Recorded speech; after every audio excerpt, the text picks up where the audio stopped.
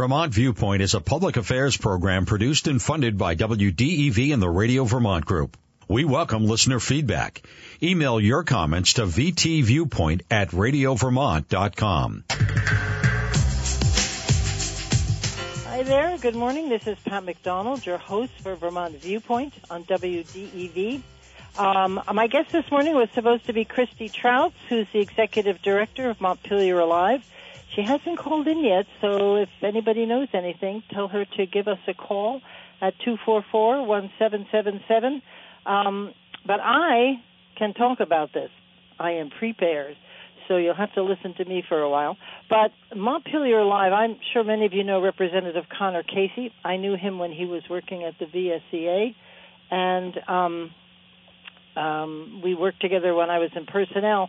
And he said that the one advantage Montpelier had with regard to the cleanup effort was that the work of this organization, Montpelier Alive, which transitioned from an economic development nonprofit to a disaster response organization, like overnight. And I was very impressed with that.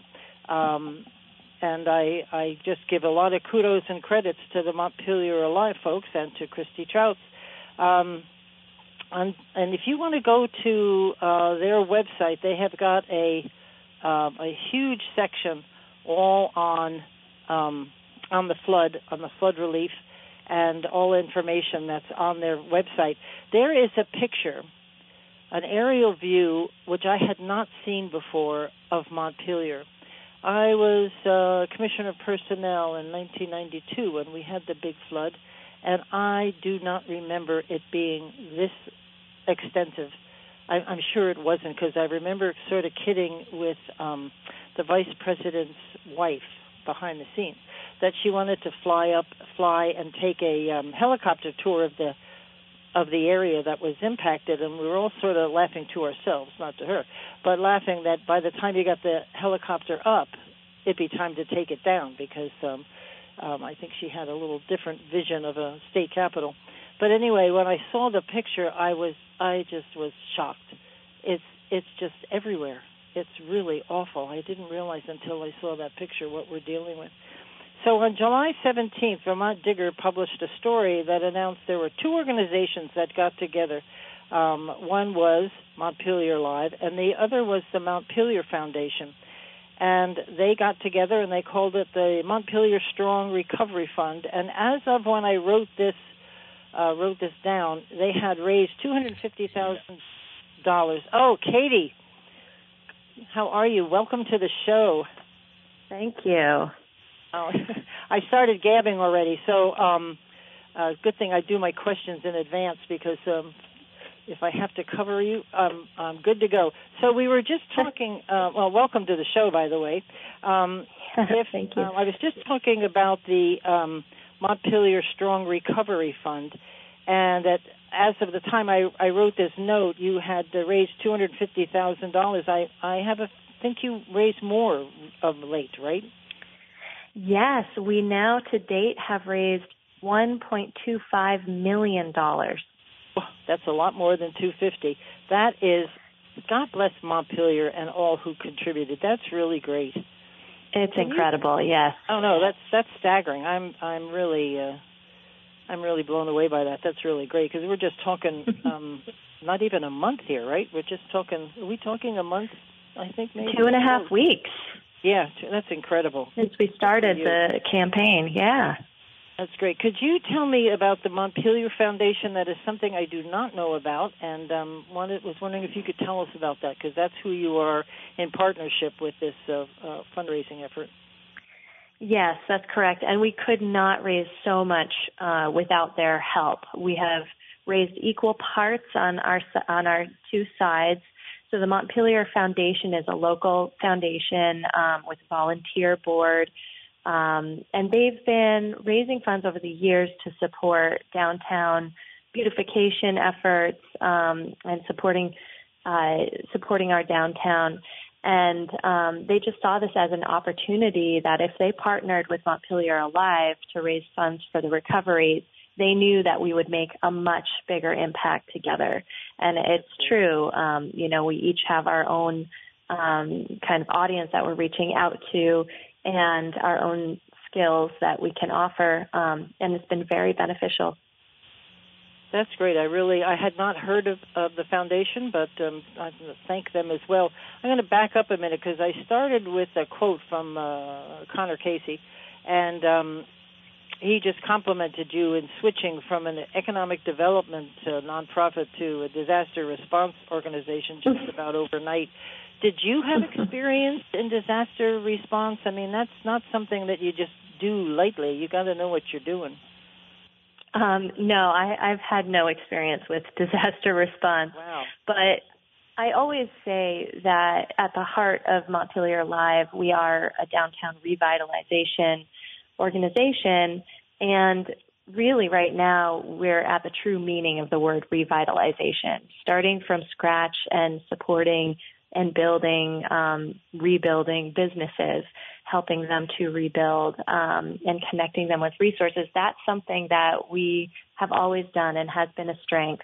We're just needing to really step up our game and be very present during this time to help with those revitalization efforts.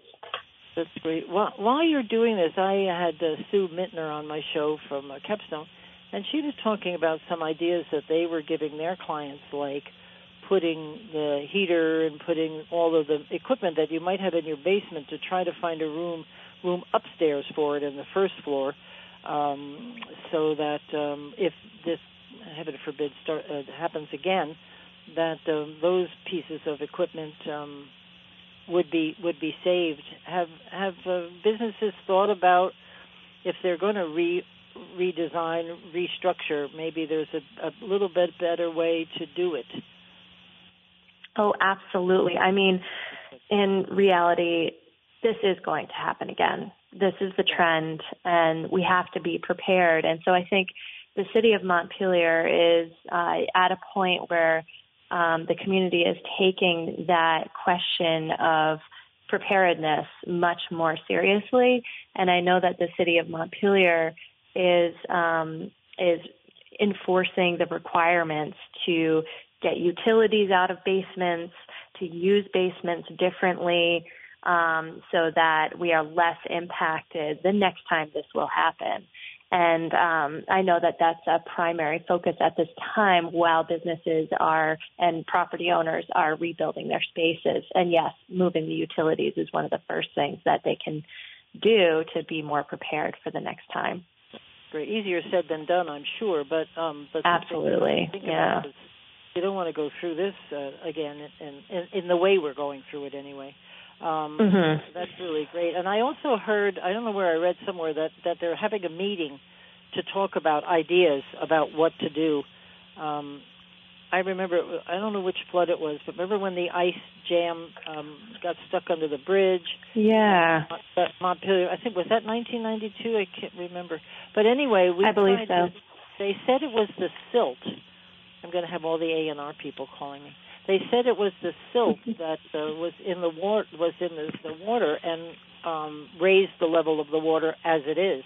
And so I said, why don't we dig out the silt? Oh, we didn't like that. But it seems to me that's something to think about, given the damage that it has done to the town, to the city, to the people, to everything. But just a thought. Yeah. I know I got many phone calls on that one. Well, I know that when the city has these resiliency conversations, it's a great time for the public to put forth their ideas. I think there are a lot of ideas out there, and there's no reason why they shouldn't be considered or talked about. Yeah, that's good, because that just seems to me to be one of those obvious things to do. If it's getting too high, lower the bed. But and I understand from a environmental perspective, but when you're weighing it against what's happened, maybe a little lower would be better. So I was just telling people that you have created a fabulous website, and you provide flood information, business assistance, business openings, and volunteering. And I just thought if we went through each one of these sections, there's little tidbits in there that I think people should know to encourage them to go to the website and to take advantage of any assistance that's out there.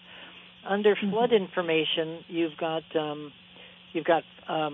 what you're referring to, the volunteer hub, and that's across the street from City Hall. Is it not? What's there for volunteers?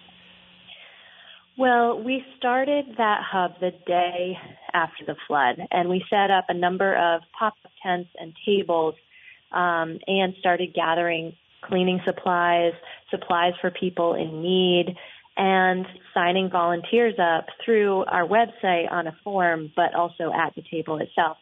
And so if volunteers want to help, they check in there, and then they are assigned a project based on the need. And even though that need has decreased from the first week or so, we definitely still have a need for volunteers, maybe with more specific skill sets as these places rebuild. And then usually people can drop off donations there. I don't believe they're taking clothing or furniture or things like that anymore. And the food pantry is now open just down the street on Berry Street. For a little while, we were acting as a food pantry as well. We had to fulfill every piece of that picture because so much of our town flooded. People could not access those resources. The food pantry flooded, the churches flooded. So the hub became the place where you could get anything you needed and connected to any resource you needed at that time. That's great. I was just thinking when you said different skills, I was thinking IT people are going to be in big demand if they're just to set up your computer system and get that back up and running. That's a good point, yes. So you should, maybe the state could volunteer a few folks to come down and help because I couldn't do it, but that's just me. Anyway, so under the flood information, you've got a list of resources where people can go, and you also have very important funding opportunities. I had a representative from FEMA and from the SBA, national people, who are here to help, and that was a good show because they really gave a lot of information, and you've got a lot of stuff on your website about funding. Yes. Which is probably the key right about now. Yeah, we're really in this phase of if the businesses and the residents are going to get back in their spaces and open for business and get comfortable in their lives again, they have to get from here to that point in time. Right now, there's so many people who are displaced and so many businesses that are closed and don't have a way to make revenue and make ends meet before they can get back in their space. So, yes, we're trying to push out all the funding opportunities that we know of and even help people apply. We have grants assistance and many people who are willing to help with that. That's great. And you also have, which I love, every time I talk to somebody who's volunteering, I said, also don't forget to take care of yourself. And you've got a space for respite and resources for volunteers, I'm assuming, to stop and take care of themselves because if they don't, they won't be able to volunteer much longer because they'll be wiped out. For sure, yeah. And a lot of businesses who are able to offer space have opened their doors for that kind of purpose, allowing people to rest. And some were offering chair massage or, food in their spaces just to get out of the kind of toxic air and bad smelling downtown and take a moment for themselves. That's great. Well, thanks to them, too. Everybody's in this together, aren't they? Absolutely, yes. I've always said this about Vermont. Sometimes I politically get a little frustrated, but when something like this happens, we're just all Vermonters, and we just help, and that's the end of that story, which is great. Good place to live. It's true. Yeah. Now, under business assistance, you've got a very important word here: legal assistance. What's available under that website space? Yes, well, both Vermont Law School and the Vermont Bar Association, are offering free consults, and they offer up to a certain amount of time of legal consult for free. And we've even set up various workshops with legal educators here where our offices are now located in Montpelier, so that people who are struggling to understand insurance policies or who are struggling with their property owners, their landlords, or any aspect that is slowing their recovery process down, they're able to come and find a little help navigating some of the those challenges with legal assistants who specifically have some knowledge in those areas. And that's ended up being very beneficial to them. We were surprised to see that need pop up, but it's definitely utilized. You were mentioning, people don't think about documents when you're being flooded out or there's a fire or an earthquake or whatever, and afterwards you realize perhaps you should have thought about that, because it would make life a whole lot easier. And definitely, they will help you track them down. What will they do for you? Well, one problem is that when you're flooded out, you lose a lot of papers for some. And so many of the businesses who are looking for their tax returns or looking for like documents or receipts tracking their inventory, it's all gone. So we found that to be a hurdle. And a lot of business owners have to just use their memory or look at all of their damaged goods and document them right then and there on the spot. So maybe this is a lesson going forward that, keeping all the paperwork that you have well out of reach of water is probably a good idea going forward. But yeah, the documentation piece is important when it comes down to insurance claims, and grant paperwork. That's great. I'm actually going to take this on as a personal challenge here to get people to think about going back to what we used to call way back when, go bags. And you left it by your bed, and it had change of clothes and toiletries, but it also had either originals or copies of all of the documents. I'm not sure I'd remember who all my insurance people are. And so if you get the bag, you pick it up and you run out. And it's a good thing to have, and especially, how we get when there's an emergency, everybody's, I'm going to do this, I'm going to do that, and a couple of months later when everything's quiet, you forget about it. And I think I'm going to take this on as something to remind people to do, because it would save a whole lot of problems going forward. So the next thing you have is funding sources for businesses, and you've already mentioned the Montpelier Strong Recovery Fund, the Main Street Recovery Fund. That's a different one we haven't talked about.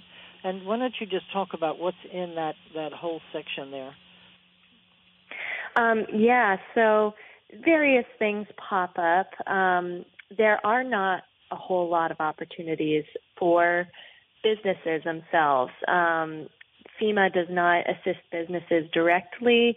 They are supposed to take out a loan through the Small Business Administration, and a lot of businesses choose not to take out that loan. So other funding that might be available to business owners would include Vermont Arts Council has a couple of grant rounds for creative entities in the arts world. And then there's a nonprofit support grant, special and urgent needs, through the Vermont Community Foundation.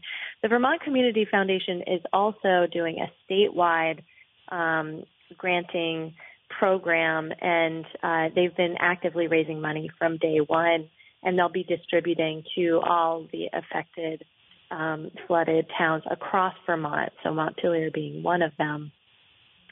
And I think that there are a couple of other small grant programs. The Chamber of Commerce just released one. But they're pennies in the jar for these businesses. They're really living check to check at this moment in time, and we can only hope that it makes ends meet enough for them to open up someday soon. Yeah, what I've been thinking about, you've got a list of recommended contractors. Contractors under normal times take a while to get to you because there's not enough out there. I'm wondering how we're going to get people the skill set that they need to help them rebuild, because do we have the numbers out there to support such a disaster? How many carpenters are out there ready to work? The contractors. There are. We've called upon, not us, but the property owners have called upon very large contracting services that are New England or nationally based. So people are coming in from all over the place. And there doesn't seem to be a lack of contractors, but because there are so many projects, it's going to take a while for them all to be addressed, and to be addressed appropriately, which requires tearing up flooring, tearing down the sheetrock at least 2 feet above where the floodwaters were. So many people are just taking all their walls down. And there can be mold growth, so remediation, which is a separate company that has to come in and do that work. So I feel like we will get it done, but it's just a very long process, and we're using all the resources and contractors, that can be found. It's a very busy place right now with that kind of work going on. I bet. Well, thank them all for coming in. I know in the flood of 1992, I was Commissioner of Personnel, and we had mold in the basement. And there were 5 only women in the building, I was one of them, that wound up in the hospital. And I finally figured out we had a problem here, and we called the health department, and they came in and ripped down the walls, and there it was. And that's not something you want to mess around with, because it can do some permanent damage. So if you're out there, just be conscious. If you've got some mold growing, get it taken care of right away. They have they were handing out I don't know what they were called, but anti-mold cleaners for people. I know the Red Cross came to a house I was working on, and they handed us a box of cleaning utensils. So there's a lot of help and a lot of people out there. You've got something here which I did a show on. It's funding opportunities for the arts community and nonprofits. The nonprofits are really hurting. I know somebody, Prevent Child Abuse Vermont, got wiped out right on State Street, and they're going to be seriously hurting for money to keep going with their with what they do for our children. And the arts community, I don't think a lot of times people don't think about the arts, the people in the arts, and what they've lost. Their whole life's work and who they are in their art could be gone. So that's an important thing to remember. And the Preservation Trust of Vermont, there's information on your website for them. And this list I wanted to talk about. You were keeping a list of businesses that are reopened. Some, a little like Kellogg Hubbard Library, have only curbside service.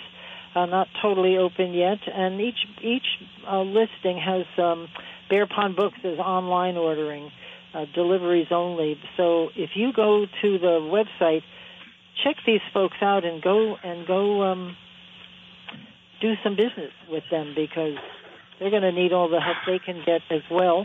And the stores, you mentioned, Katie, the stores that are closed may have gift certificates that you can buy for when they're back and operational to help them out.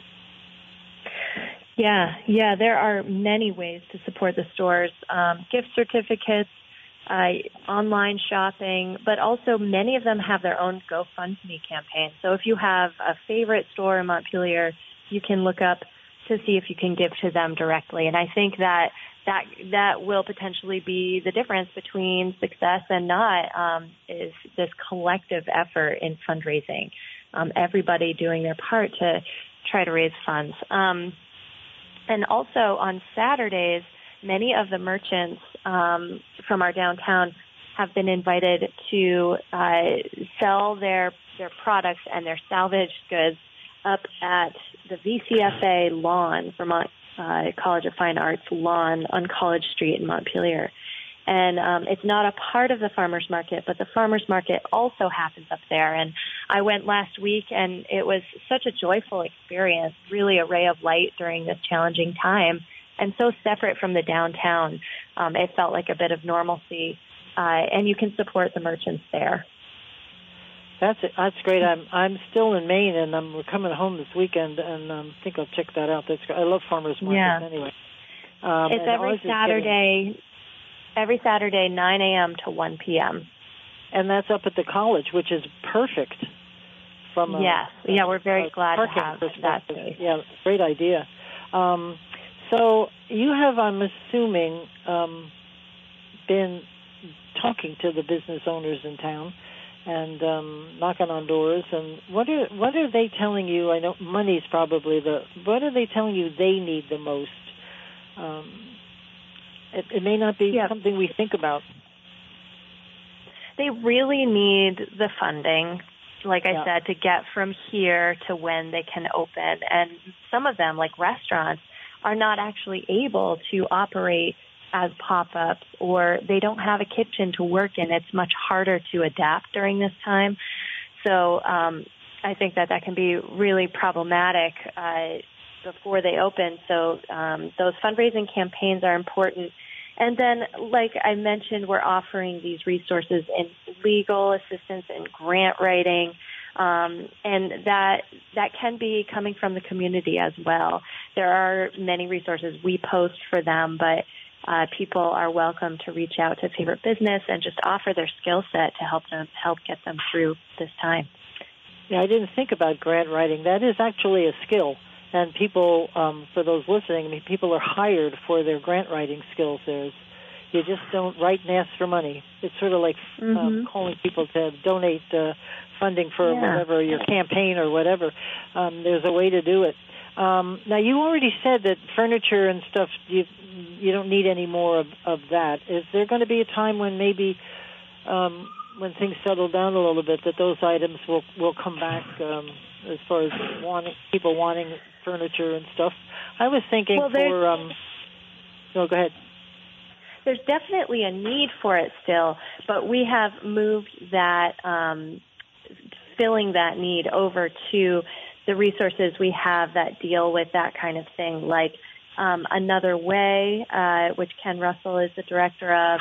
There's Capstone, and there's the Sunrise Shelter. There are a few locations where people can still find those things. The food pantry opened up at the Center for Arts and Learning here on Berry Street in Montpelier. So we think that there's still a need there, and donations are welcomed, but only through those mentioned locations, or Salvation Army maybe, although they flooded in Berry, so I'm not sure. But yeah, I bet they did. They're right there. Yeah, Barry has. Of course, I saw an article that folks in Barry, but I understand it, that Montpelier may be getting more services or more people than perhaps Barry. I think it's because it's our state capital, and I felt in reading the article, I felt kind of bad for Barry City, because I actually love Barry City. That they don't have the same amount of people to help, and I don't know what the answer is. Just people need to recognize that they got hit by mud. Oh my God, that was. Have you been in one of those muddy basements? It's just incredible. Yeah, well, I'm sure it's very similar to what we're seeing in basements here. And yes, I am aware that they need more volunteers over there. So during this time in Montpelier, where the volunteer needs are slightly less than they were before, we have been referring people to Barry when they inquire. And a few of the other outlying areas around Montpelier that just haven't been addressed yet and are only now coming up on the radar of places in need. Yeah, that's because I haven't seen an aerial view of Barry, but I don't know if you were on the phone when I was talking about the picture you have on your website. I don't think I've ever seen it like that, ever. That's the first time it really hit home how big this thing is in Montpelier. It's just everywhere. Yeah. I've never. I mean, the 1992 was pretty much centered on state and Maine, but the picture that you have on the website is just ridiculous. It just goes everywhere. So it's a big recovery. So we need to help them, folks, and I like the idea of selling some of the things that have been damaged with a little TLC. It could be brought to life, and there you go. And I was thinking, people in businesses, they have waiting rooms, they might need furniture, law offices, all kinds of things that could use furniture at some point in time to spruce things up a little bit. It's going to be a long. Yeah.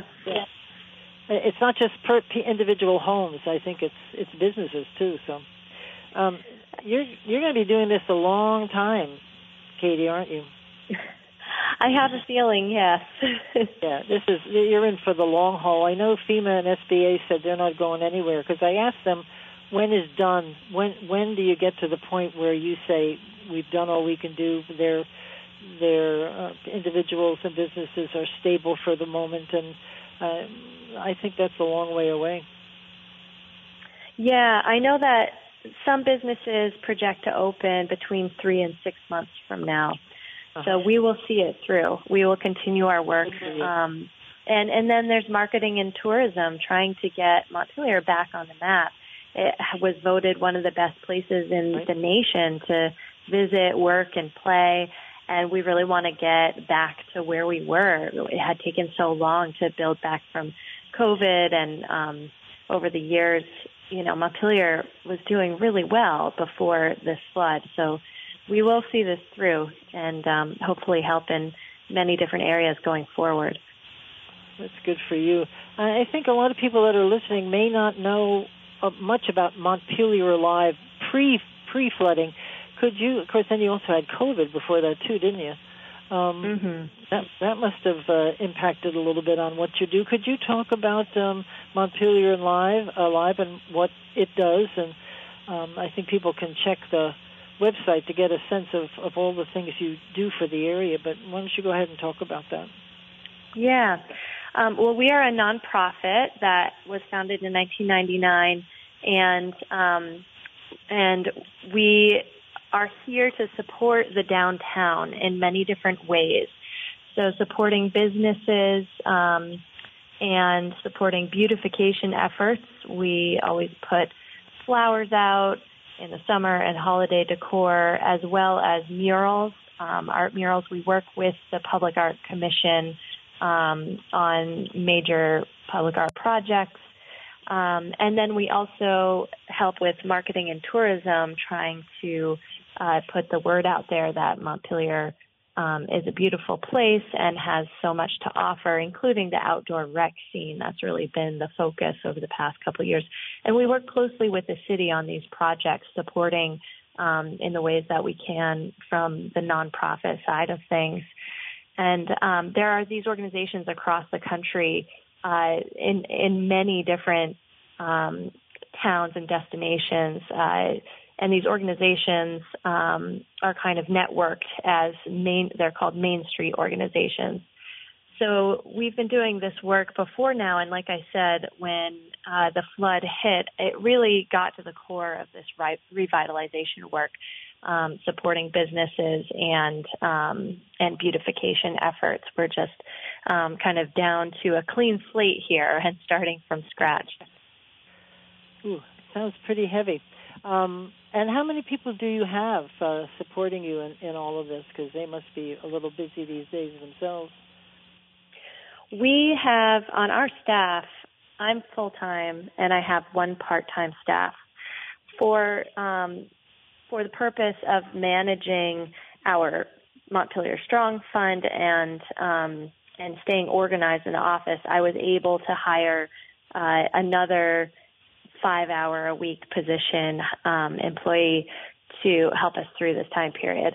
But otherwise, we're a very small organization with not a huge capacity. So right now, we are just doing the best we can and working the hardest we can, given our limited resources. I'm surprised you have such limited staff. You are doing an amazing job, Katie, for sure. And I'm sure that everyone in town feels the same that Connor Casey does. It's a good job. And I must say, I can't even believe that you put on all the things you do. You forget beyond the flood, you keep busy. There's something going on all the time in Montpelier. From yes. the music perspective, something. There's always something. Good. How do you do it? Well, we do a lot of events, and that's part of kind of the tourism aspect and keeping people flowing to Montpelier to go to the businesses and keep the economy here keep the economy healthy here downtown. So yes, we do a lot of events, but we have a lot of community support for those. We often will partner on events to just elevate them. And Montpelier has always been known as a place that enjoys a good festival all the time, year-round. Right. So there are a lot of small community entities that are also doing events, and we're just supporting them along the way. Are you thinking, I know a recent event was canceled, a musical event. Are you thinking of possibly ways to recognize volunteers, to thank them, to bring them all together, to sing a song or do something and maybe for just a moment forget about what they've been dealing with for the last couple of weeks? Yeah, that's a great idea. We do have some big fundraisers that are centered around music coming up. I believe there's one August 26th that a team of people are working on, and that might be in Hubbard Park. With some of our canceled performers are involved with that. We had to cancel our Brown Bag concert series because the space that we were holding it in was flooded and definitely won't be ready to host concerts. So in creative ways, we're getting some of these events fulfilled and making them a fundraiser for downtown efforts. But I agree. I think that could also be a good opportunity to thank our volunteers and, and all the people who have been involved, the donors as well. Yeah, because literally hundreds of people have come out, and thousands. And it's thousands. Yeah. Oh, okay. That's even thousands of people have come out, and you have to. And it's a safety issue as well. And I talked about this on a show. And you've got to have gloves and masks and boots, and be a little careful with what you're handling, because who knows? Yes. What's in the water and the mud. Yeah, we actually had CVMC, the hospital, on site, encouraging people to take proper safety procedures when entering buildings, because that risk is very real. The river water is toxic. It has sewage. The mud carries sewage and other toxins in it, and so people really do have to take those safety measures when they're going in those spaces. That's a really good point, because I know in one or two other floods I was involved in, I mean, you could see you don't see what's in the mud, but you can sure see what's in the water, and maybe the stuff you can't see is just as toxic, if not more. But the sewage got me in.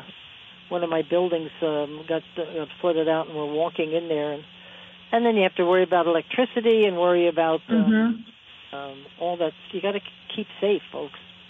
So thank you for volunteering, but use a little common sense and take care of yourself and take time for yourself too, I think. Katie, I was going to switch a topic on you as a little surprise here at the end. But do you want to say anything else about the cleanup and revitalization before we maybe change hats here?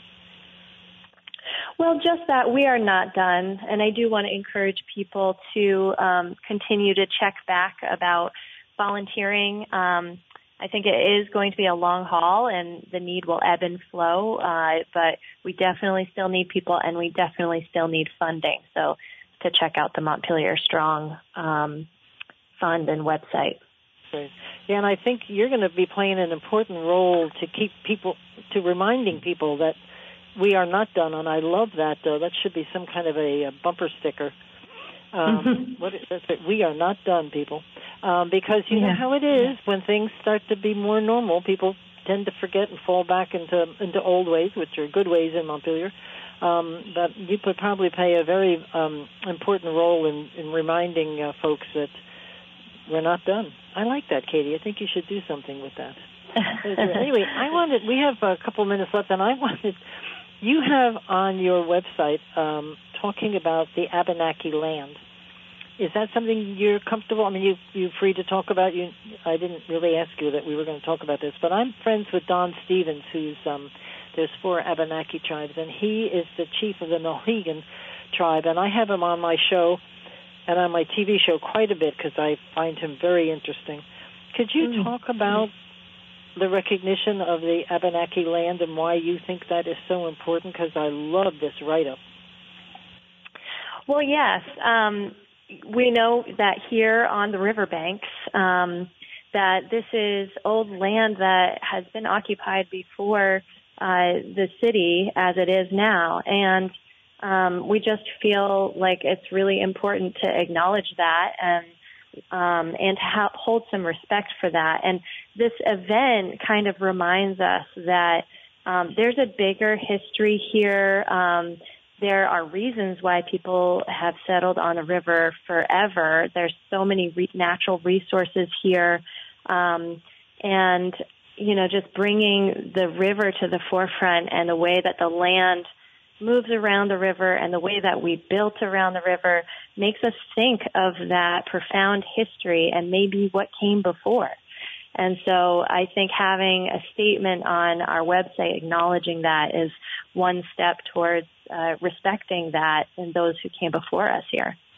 That's great. And other entities have followed suit, have they not, in other states and things? That this is something that's catching on, and people recognizing the importance of recognizing all the people. Oh, I believe so, yes. And if it hasn't gone recognized, that I hope it continues to be a trend that it will be.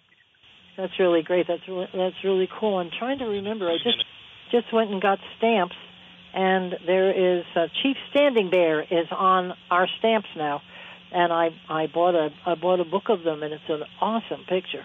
It's really great. Anyway, and how do people get in touch with you, Katie? I have an email and a phone number on the Montpelier Alive website, montpelieralive.com, and it's the primary contact there. So please feel free to reach out. That's really great.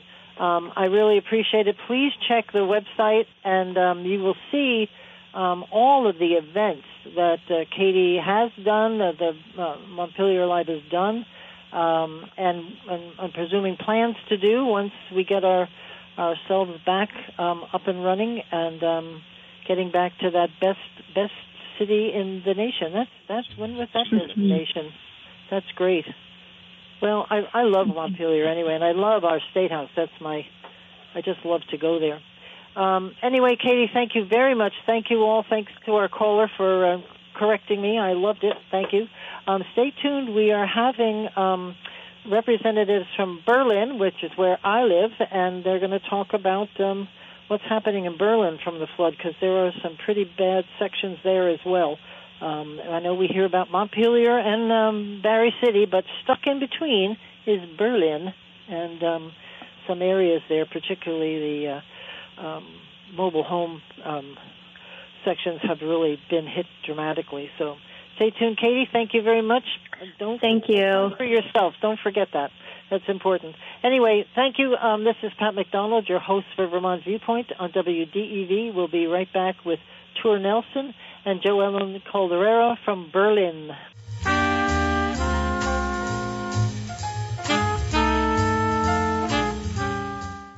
In decades past, you opened a business, hung out your shingle, and the customers came. Today, hanging out your shingle means creating an engaging website. The modern consumer is using the internet to find businesses like yours. Are you positioned so you'll rise to the top of their search? Let the Radio Vermont Group Digital Services work with you to make sure you're visible online and to target your marketing to location, demographic, and interest. Learn more at rvgdigital.com.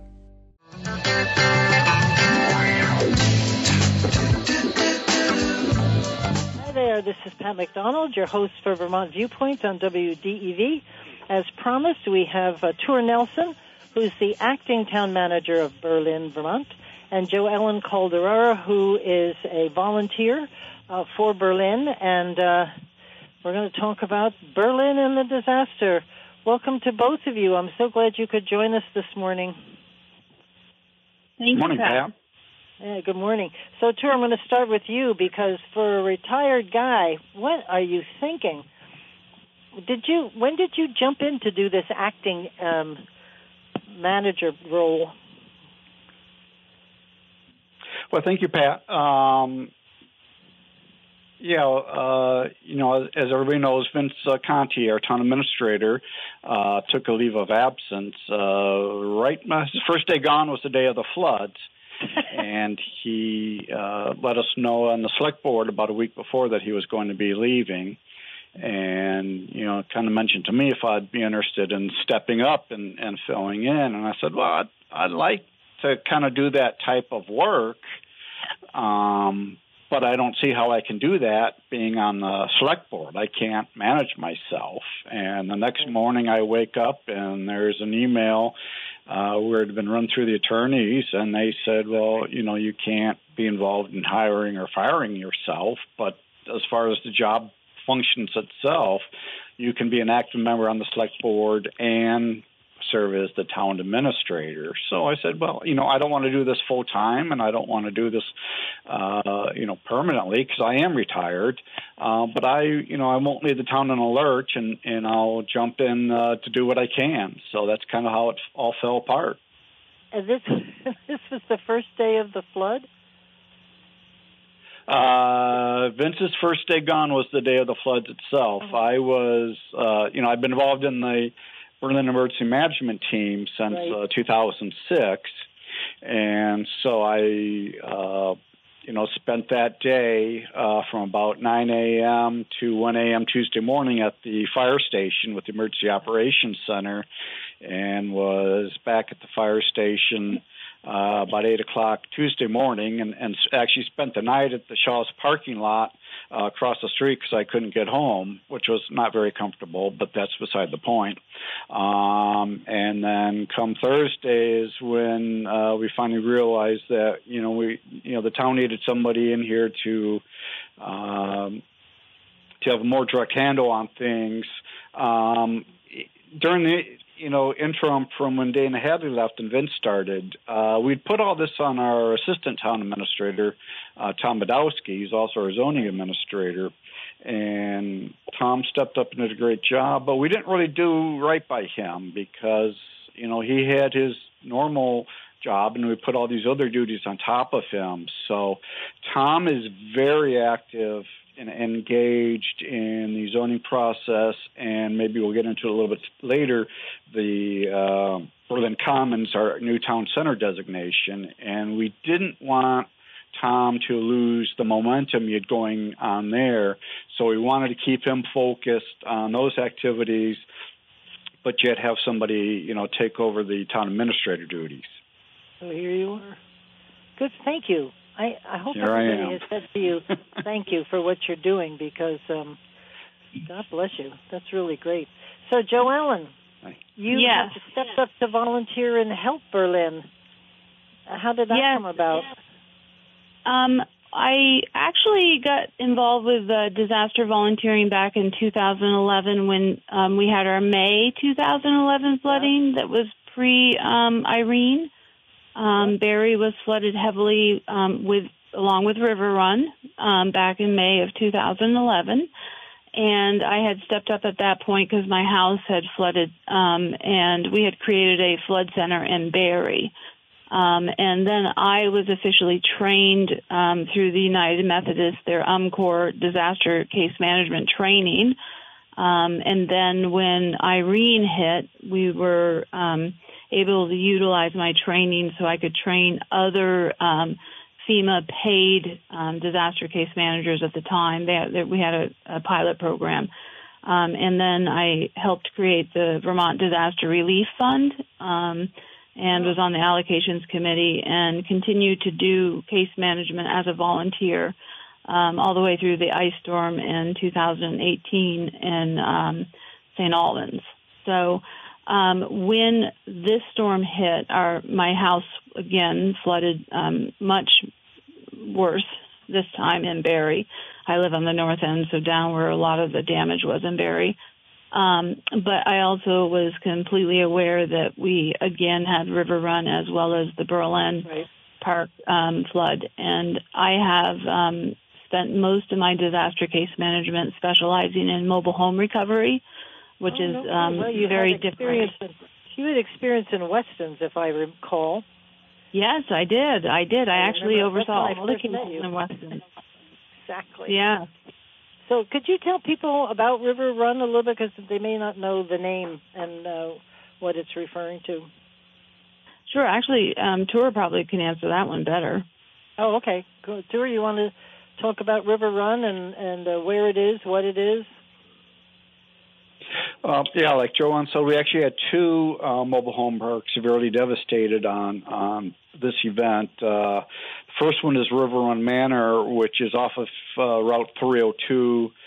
Basically, it's right along the Stevens Branch River, basically behind the World newspaper. I think everybody knows where that is. That was severely hit in the May 2011 flooding and was just absolutely devastated again this time around. The other mobile home park is what's called the Berlin Mobile Home Park. A lot of people know it as Cedar Drive, and that is behind the Stevens Branch. That is on the Stevens Branch behind the CVS Pharmacy, just off of here, between off 302 and the Stevens Branch, also severely devastated. Yeah, and both of those have been devastated before, as you mentioned about River Run, and I remember not being able to get over to the one by the AOT garage. That was, both those were just devastated, and this is worse. I heard that the River Run owner is not going to put it back together again or continue. Right? They all have to find other places to live. Is that what's happening? Well, there are sewage issues at that park. A big part of the sewage pipe itself was devastated, so that would have to be rebuilt, and then anything that would go in there would have to be raised significantly. It has to be above the one foot above the base flood elevation. So we're potentially talking, several feet that anything new in there would have to be raised, and potentially, 6, 8, 10 feet potentially, and it can't be raised using fill. It can't be raised using dirt and stone and everything. It would almost have to be stilts or something like that the water could flow through. So that's going to be particularly expensive to try to rebuild in there. Did Westons, because they did that. The owner did that for all of the mobile homes in Westons when I think it was 1992. They all got elevated. Did that get hit? Because Route 12 was devastated. They elevated. Yeah, like you said, Route. Well, let JoEllen, why don't you answer that, because I think you've been involved in the mobile home issues. Yeah, it was actually 2011 with Irene that Weston's was elevated. The family that owned it at the time put quite a lot of money into it, and they did elevate all the paths and the roads. And I will say I have friends who live in the park. The road was heavily flooded. A lot of video of people in the road, but the homes actually didn't have flooding. That's great. Because I hadn't heard a word about Westons, and I thought, oh, good. What he did was because you're right. He spent a lot of money and just really made sure those folks are safe. So what's going to happen to the River Run and maybe the other park? Are they're going to have to leave if he chooses to rebuild? What's happening with them, JoEllen? Well, currently, we are in the process of trying to look for their next phase of living, helping them, work into this. It's quite a daunting situation because you first go through the grief of the loss, and then you're in basically a transient homeless state, and maybe living with family or friends, because as you know, right now housing is a crisis even before this disaster locally. And then a few people have started to come out of that phase of kind of shock and have started working with myself and a few of the other people, Kelly Hamshaw and Rebecca from CVOEO, Kelly's from UVM, and have started looking at their next phase of living, which for some may be going back into a mobile home in a different park. Some may choose to purchase land and put a mobile home on, or a manufactured home or a stick-built home on another piece of land that they own. You know, it can vary greatly. In the past, we have had a lot more lot availability in mobile homes in the area. Unfortunately, right now, we don't have very many home lots available in central Vermont. Yeah, I'm sure their mobile homes they're gone. They're just destroyed, correct? Correct. So we would be assisting them to get either their flood insurance maxed out or their FEMA amount maxed out. FEMA does not duplicate. So if they carried flood insurance, we would be helping them try to max out whatever their flood insurance maxes out at. If it's below $41,000, we then assist them to get the difference. If they don't have flood insurance, then we attempt to go for the $41,000 for the home replacement top grant out of FEMA. And then there are other programs that the Champlain Valley, that CVOEO can access that can be used as down payments that are actually not really paid on until the person sells their home. So they're a great opportunity, which many people will qualify for. And then once the nonprofit grant lines open, we, kind of stack some money on top of money and try to get these people as much money as we can. Most will have to take out a small mortgage or a partial mortgage, to get to their next level, depending on what it is they decide to do. That's great. Well, Pat, I want to jump in real quick. JoEllen, mentioned the grieving process that many of these residents are going through, and that's very much to be expected, and can be particularly severe. I want to remind everybody of the Washington County Mental Health Services intake line, and that number is 802-229-0591, and I'll repeat that, 802-229-0591. And I encourage everybody to reach out and talk, and talk through these feelings, because it's really starting to hit people that their lives are never going to be the same. I mean, right. They had a nice arrangement. They had nice neighbors. They could walk down their street and chat with their neighbors and everything like that. And some of these people, they're going to get dispersed all over the county and the area, and some people are even talking about leaving the state. So that's a big shock, and definitely okay to reach out and talk to people about this. Yeah, thank you for that. Mary Moulton, who's head of Washington County, is one of my all-time heroes in Vermont, and that organization does a great job. We just talked about River Run, and what's the name of the other mobile home on Route 12? Not Route 12, Route 302. Berlin Mobile Home Park, also called Cedar Drive. Oh, see, that's it, Cedar Drive. That's what I was trying to think of. But we've got a lot of other damage around town, Ture. Could you talk about the others, stores on Route 302, which got devastated, and don't know if there's other places. I'm sure out by where, what's the name of that town?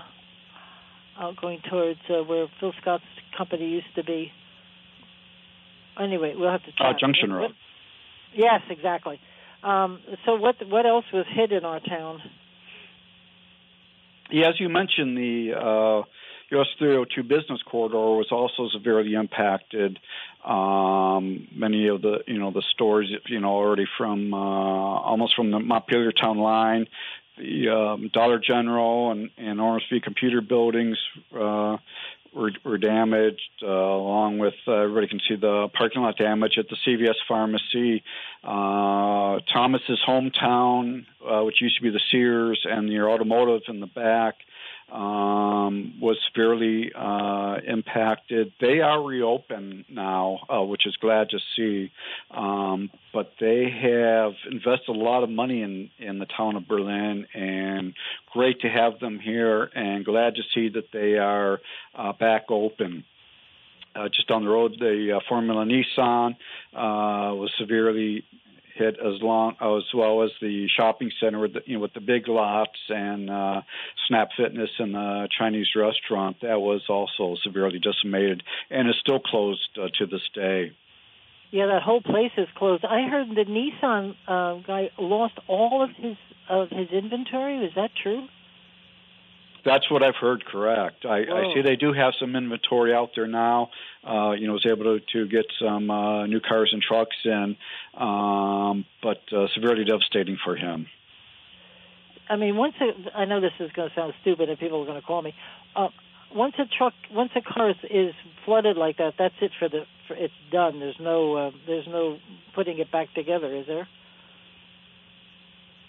That's correct. Most of these will have to be salvaged, and of course, I'm sure you remember from your previous life as a commissioner. That gets into a lot of issues when those vehicles try to get sold and stuff. So, really tell everybody to be cautious. Buying any type of vehicle on the market. From that's not going through a reputable dealer. Right. Yeah, because it could be a damaged car. And you wouldn't know it from looking at it. Correct. Excellent. Correct. So, JoEllen, could you tell us? I've read about volunteer centers. Is that something that you're involved in, or make use of? What do the volunteer centers, and where is it in our area? We don't have any set up right now. Official volunteer centers set up right now. We've had a great use of some local volunteer organization, kind of self-organization that's set up. I'm more familiar with the Barrie setups. The Barrie setups have also helped these two mobile home parks. So the Aldridge Library kind of was a call to place for anyone who wanted to volunteer, and they would get together and, be dispersed out. I was kind of a person that they would call and tell me they had all these volunteers, and I would kind of disperse them out through my neighborhood in Barrie and down to the Berlin mobile home parks. And I would like to mention Rainbow Bridge. They have been phenomenal. If there's a need in the community, if it's to get mucked out, or if somebody needs medicine or food or anything, I just put a call in, and literally within minutes to an hour, it's delivered. Really? Now, where is this group out of? Barrie. Okay. So because I live in Barrie, down at the north end on Beckley Street, we got very familiar with the groups in Barrie that were doing this. And we kind of think of these two mobile home parks as our neighbors, even though they're technically in Berlin. They're just down the road from us. Right. So that's part of why I immediately reached out to the town, because, these are our neighbors. So we've been able to utilize volunteers that have been, that weren't hit in parts of Barrie, and just, help utilize them in Berlin as well. And one of those in the park just lost her husband. And they didn't go anywhere without each other. They were the best twosome I've seen. They're just wonderful together. And she had a tree fall on top of all of that home after. Yeah, unbelievable. And then, of course, everybody just went through COVID, that's hard to. I don't think people realize how much COVID impacted all of us, myself included. I don't think about it much, but when you think about the isolation, and I've been finding it hard. And these parks, like Ture had mentioned earlier, these parks really create a sense of community. Yep. And right now, I know we have an internal Facebook group for members that were at both parks and the people that are helping them through this recovery process. And, there's a lot of posts on there about the loss of the sense of community. And I think especially during COVID, they still saw each other walking to the mailbox or waving to each other and stuff. These mobile home parks really are an ideal, they foster community. Yep. And they provide a much needed housing source, especially for a place like Vermont. The ones that are in the floodplains or the floodways, or we need to kind of figure out a better plan for those. But mobile home living is really an option that we need to keep on the table. And these communities that are built in these mobile home parks, especially when they can co-op and be self-owned by the members, are really a lovely living choice for Vermonters. River Run itself, when it wasn't flooding, is just a beautiful setting, right by the water. And you're right, it's sort of like a little sheltered community because it's absolutely you don't see it from 302. JoEllen, how, and maybe Ture, how did Route 12? I'm just thinking, Route 12 is usually something that goes pretty quickly, and that was the mobile home over there. But usually Route 12 is pretty bad when it's flooding. Was that hit hard this year? Yes, it was. Route 12 itself was very heavily damaged, especially in the area of Ellie's Market, and then a lot of the, along the Dog River there, the feeder creeks, washed out a lot of culverts and a lot of the town roads leading up to Route 12, and getting into some of the businesses and farms along there. Route 12 is open now, between Montpelier and Northfield. Like many of the other roads, it's still in rough shape. Take it easy going through there, along with all the other town roads. But everything is open, and we're trying to get back to normal. So can I ask you, I'm skipping around and I apologize, the Good Samaritan shelter, I heard they lost a van in the flooding. Didn't look like any of their rooms were impacted. That's correct. The center was evacuated with the rising waters, and of course 302 itself was cut off, but the building itself was not affected. And I'd like to give a shout out to First Student, Washington Central's school bus contractor. That Monday night was extremely helpful with the evacuations. They were here again with no notice, and they were trying to save their bus fleet themselves. They had several buses going around picking up evacuees and people along the 302 corridor who, couldn't get out from their work, all the way from Price Dropper up to Partridge Farms Roads there with Good Samaritan, and then over 90 people at the elementary school who were trying to get evacuated to the shelter at the Berry Auditorium. Their manager and several drivers having to go well out of their way up through East Montpelier to get people to safety. Really appreciate all their help with this. Yeah, that's great. Thank you. And I know they've done a wonderful job at that Good Samaritan shelter. I had the executive director on the show, and what a great. I hope that somebody steps forward with a van and helps them out, because that's a great organization, and certainly a much better facility than what they had in Barry. At least it appears to be anyway. Do we have enough volunteers out there, Ture? Who's kind of coordinating the volunteers? Is that JoEllen, or how are we doing that? That's really JoEllen's expertise, and she's very much in tune with the resources available in Barry and Waterbury. So we put them in contact with her for any needs. Great. That's great. And JoEllen, I'm sure we always need more volunteers. How are we doing? Well, it's very interesting. We have two phases of this. We have the response, which, like with the bus situation that Ture was just mentioning, and what the town does and everything like that. And volunteers are needed during that phase. And I have to say, the response for Central Vermont has been amazing. The towns, the cities, the volunteers, everybody did an amazing job. And we're just starting to switch over to recovery. Barry's just starting to think about opening up a flood center again. And, it's hard because we see our neighbors already trying to navigate the systems. And the mobile home navigation process, we've really kind of fine-tuned it over the years. And so, I am able to work with most of the homeowners and with Kelly Hamshaw, who I've worked with since 2011.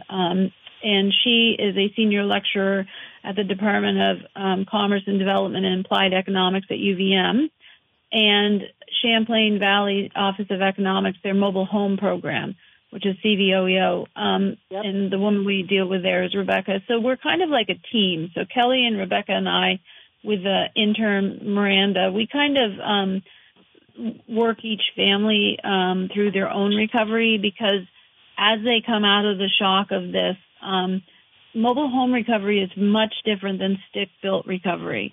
My house, was heavily impacted, but it can be repaired and I can, live in it and stay here.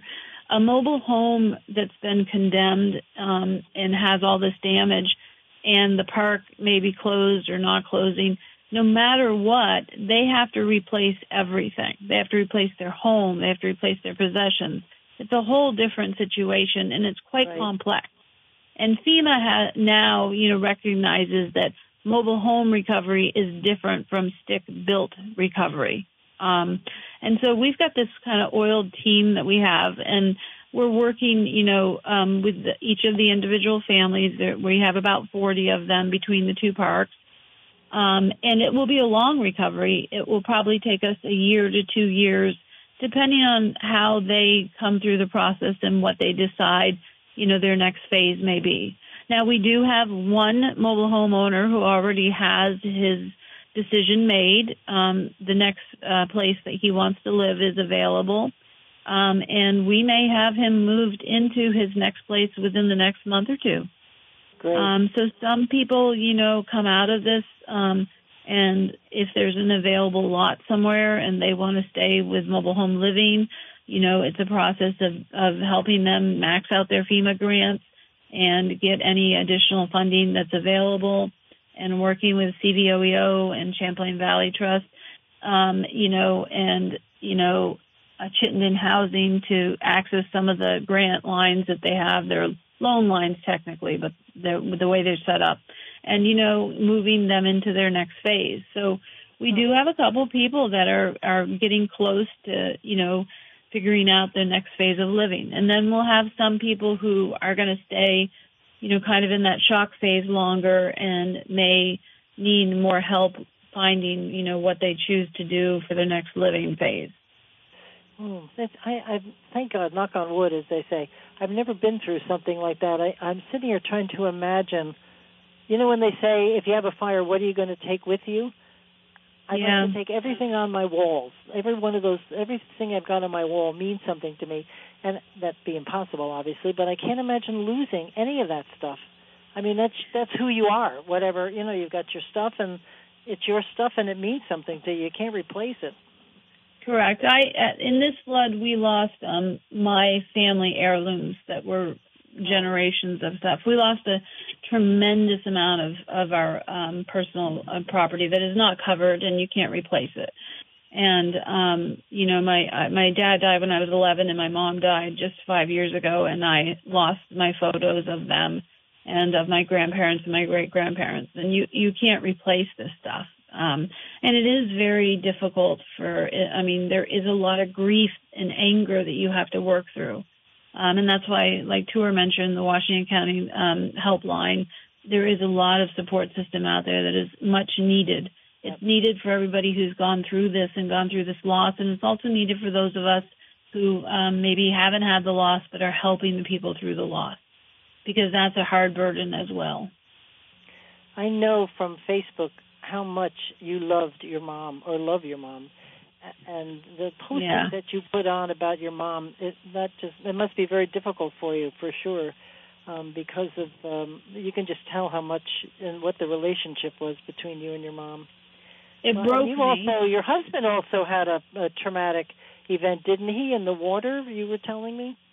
He did. So we were actually not here when the flood happened. We were trying to get home from our camp on Peacham Pond, and we got stuck between Marshfield and Plainfield, literally where all the roads were washing out. And I knew our only chance of survival was to get to the Plainfield Marshfield Hotel on the hill. And I have a Jeep Grand Cherokee, which is heavy, and I've driven them through hurricanes in Florida, so I knew, pretty much how to drive through the water. Unfortunately, my husband was in a small Toyota truck that he's owned for 22 years, and we didn't factor in that that's lightweight. And I was able to get through the last washout. We'd gone through about 7 of them to get back to the hotel. And he actually lost control of his vehicle and was free-floating in the water rapidly towards the edge of the field, where if he hit it, he would have most likely flipped over on his roof, which would have been a no-go. And the beavers are all around him. Somehow, some way, took control of the steering wheel, and he made it through the washout. Thank God for that. Since we had people at the hotel, we turned that into an emergency shelter that night, who had been pulled from their vehicles in shallower water on the Plainfield side. It was a miracle that he got through that. Well, thank goodness for that, and thanks to the motel for doing that. That's really great. They were just Wendy, the manager there. She just allowed me to take control. She was amazing, and we had about 30 people that ended up either in rooms, doubling up in rooms, in the lobby, in the driveway, just to stay safe, because literally every route out was gone. Wow. Well, that's I was thinking about that. There's a lot of low-lying land there, isn't there? Absolutely. If you weren't on the hill, it wasn't going to be a good situation. Yeah. Well, Plainfield itself is down in a gully, and so is Marshfield. Yeah. Well, I tell you, I was telling Katie Trautz from the Montpelier Alive. They have a visual on their website that's a aerial view. I never realized at all until I saw that picture how encompassing this flooding is. It was really, I don't think any part of town wasn't touched. It wasn't like the last one we had. No, back in '92 when Montpelier flooded, I was on the water for that one. And this one was just, and we didn't get an alert, the night before we had an alert, but we didn't get the alert for this one. I mean, this one was just, the ground had too much water, and this came on too fast. And it was definitely, I don't think any of us could have prepared for this. Yeah, no, I know. I remember Bob Nelson from the hardware store in the Barry got on the radio and just desperately asking for help, because all of his everything, his supplies and everything, were all down in the basement, and he lost everything. Yep. And it's your life, and there it goes. So how are you getting the word out to folks about what's available from a funding perspective, FEMA, the small business, I wanted to switch to renters too at some point, but how are you getting that word out about all the help that's around? So we have a great, for the mobile home people and the Berlin citizens, we have a great Facebook group that they set up themselves. And I think we have almost everybody in the group. The ones that are not tech savvy, we've kind of set them up with a buddy who is tech savvy. So we are communicating with them daily or hourly at sometimes. The bigger, right now it's all about FEMA. FEMA and your flood insurance, and then making sure you sign up with the Red Cross because they have this little grant program that gives you, depending on how many people in the household, like $300 to $800 on just money to access for emergencies. And so we're really pushing that, making sure everyone signed up before the deadline of September 12th for when FEMA closes out our application lines. And exactly the same thing for SBA. Just sign up. If they get rejected by SBA, then they get potentially more money out of the second $41,000 pot of money from FEMA, which helps with living expenses and other stuff, miscellaneous stuff. So we're really working on that. Renters are a little different because technically renters are able to pull out of the second fund that FEMA has, which can assist with a little bit of renter's assistance and emergency supplies and things like that. But, technically an apartment building is a business. Right. So, renters can go for SBA, I believe, and obviously the owner of the apartment can as well. And as you know, Barrie lost a ton of apartments. We lost like 120 apartment buildings or apartment units that night. So right now, was that down in where they have First Street, Second Street, that whole area there? Was that? Yep. So my window looks out onto. I'm on Beckley Street, and I can see First and Second Street out of my house. Yes, First, Second, and Third got hit bad, and so did the back streets off the other side. If you go up over Pleasant Street, so Air Street, Brook Street, there's some damage in there too. When I was a representative, that was Berlin and part of Barrie, and that was the part that I represented. And awesome people there, really hardworking. Yeah. I think that's going to hinder our ability to find temporary housing while we're trying to get the mobile home owners into their next phase of living. Because in the past, we were able to, put them in maybe a rental for 6 or 8 months while we, helped get them through the grief process and figure out. Because, they're making major decisions about what their next phase of living is going to be. JoEllen, you just mentioned making decisions after this trauma.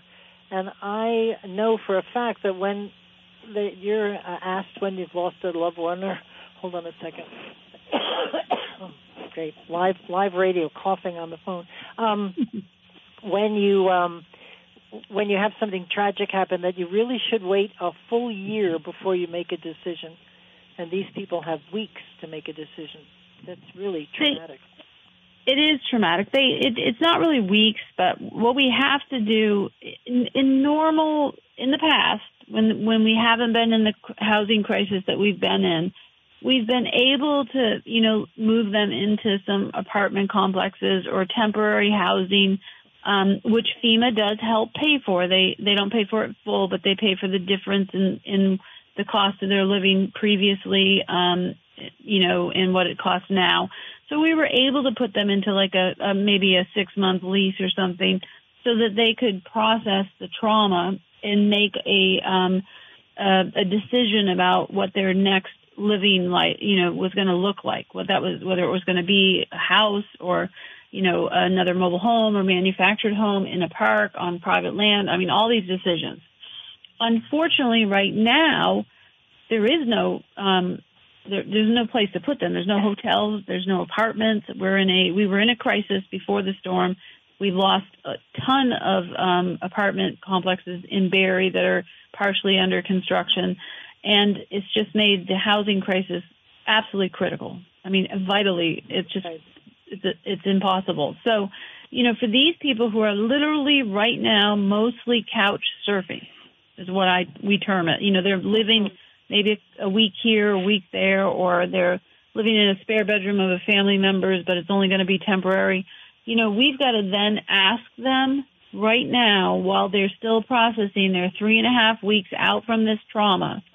They're still processing the trauma of the situation.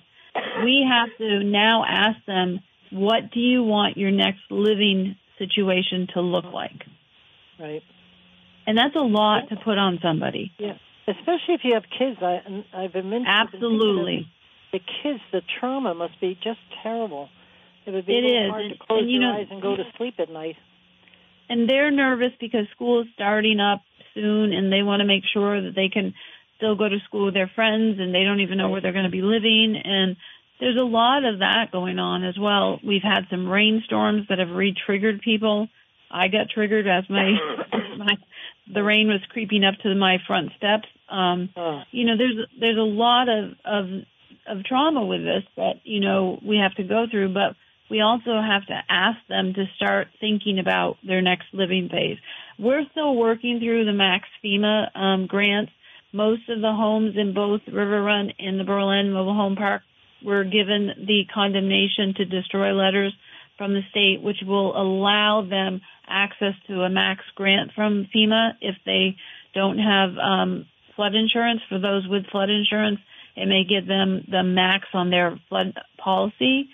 And then, from there, as they figure out their next phase of living and we figure out what the total cost is going to be, I start working with them and with CVOEO and Kelly to start figuring out what other programs have money for people in their situation to kind of build, stack them, because you can't have a duplication of benefits, so you have to stack them so they're not duplicated. Wow. Lots of work. Thank you very much. Ture, I wanted to ask how our highway guys are doing, because I'm a fan of that gang. Our new highway, well, not so new anymore. He did a great job, as usual, on Vine Street, which was damaged. And I want to give a shout-out. I think every road's got we've got a gentleman on our road who, whenever there's a problem, he just goes out and fixes it. The tree on the road, or in this case, the washouts. He just fixes it for us. But then the highway guys are just amazing. Are they working 24/7 probably? It was close to it, Pat. I agree. They were tremendous out there, working all day, all night, Monday and Tuesday, and working ever since then to, get the roads open, and now, work on getting them more passable. We spent a lot of money. We're well over $500,000 so far we spent on the roads, getting them opened and drivable at this point, with a lot more to come. But another thing that was helpful is that the town hired a public works supervisor at the beginning of the year, Craig Pelletier. We happily stole him from Berrytown. Sorry, Berrytown listeners. But he was primarily going to work on the water and sewer side of things. But he had experience on the roads as well, CDL license, and he's been out there almost as a fifth person for our highway crew, helping them out quite a bit. Especially in addition to doing his own, checking the water and wastewater assets as well. So it's great that everybody's just working together and jump in to get the job done. Ture, is there still a boil water order out there? No, there wasn't. There was a boil order initially after the flood. I think both, Montpelier issued one, which includes the, part of the 302 corridor, the old Berlin Fire District number 1, right after the floods. And then this past, late last week, we had a water main break up on Comstock Road, which resulted in low levels in the storage tank, which we had to issue a boil order for that. And that one was in effect for about 36 hours. But the test results came back clear on Saturday afternoon, and we were able to lift the boil order then. Well, we've got to close the show out. I can't thank you enough for coming on board. Our town is in good hands. I thank you both. I thank the highway guys. I thank the staff and all of our volunteers. It's my town, and I love it. And I really appreciate you all coming on. This is Pat McDonald, your host for Vermont Viewpoint on WDEV. Stay safe out there.